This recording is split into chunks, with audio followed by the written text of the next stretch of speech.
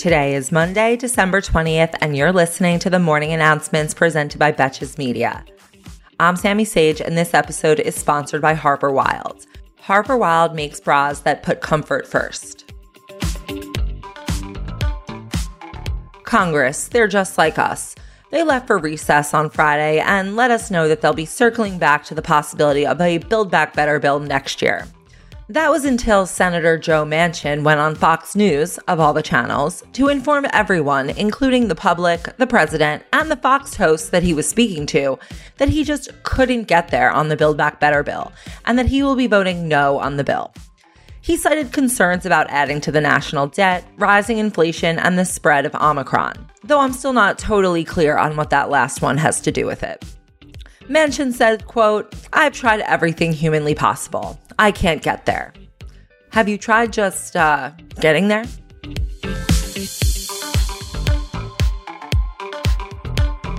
Omicron, Omicron, wherefore art thou, Omicron? Apparently, everywhere. Dr. Fauci warned yesterday that the U.S. is likely to see record numbers of COVID cases and said that everyone should get their boosters. Duh.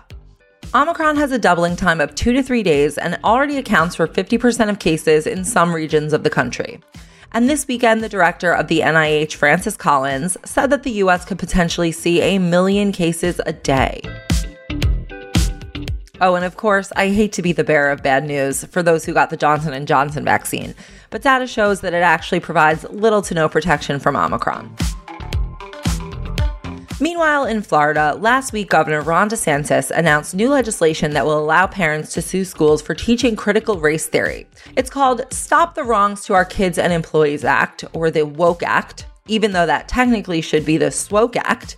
I get that that probably doesn't sound as good in an advertisement. The bill also gives workers the ability to sue companies that promote the theory and other sensitivity and racial awareness training.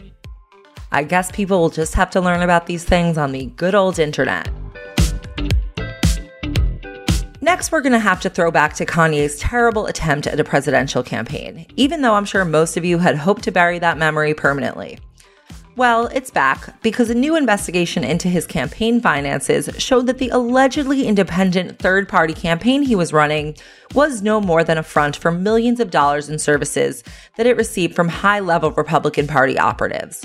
Federal disclosures also show that the campaign enlisted legal services from a number of firms with links to Trump, including leading voter fraud conspiracy theorists. Not only that, but the campaign committee did not even report paying some of these advisors and used aliases in their record keeping of paying the advisors. Campaign finance experts say that this appears designed to cover up the link between known GOP operatives and the campaign and would be a violation of federal laws. Look, if I were associating with high-level GOP operatives, I would want to cover it up too. I'll see you in court for our last two stories.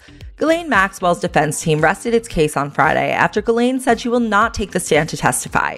She said to the judge, quote, "The government has not proven its case beyond a reasonable doubt, and so there is no need for me to testify." Closing arguments are expected today. The defense also rested in the trial of Kim Potter, the former police officer from Minneapolis who shot and killed Daunte Wright instead of tasing him. Potter cried on the stand on Friday, saying it was a mistake and that she had never even used her taser before, and this was the only time she had fired her gun in 26 years in the field. Sounds like she was very experienced. Closing arguments will also start today. A big week for closing arguments. Thank you for listening to the morning announcements, and thanks again to our partner, Harper Wilde. Their bras are so supportive, comfortable, and they are my absolute go-to bras for casual, everyday wear when I want to feel like I'm not even wearing one. Stay in your comfort zone with Harper Wilde.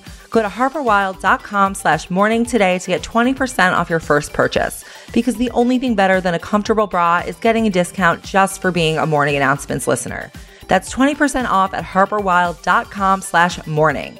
harperwilde.com/morning. Until tomorrow, I'm Sammy Sage, and now you know what the fuck is going on.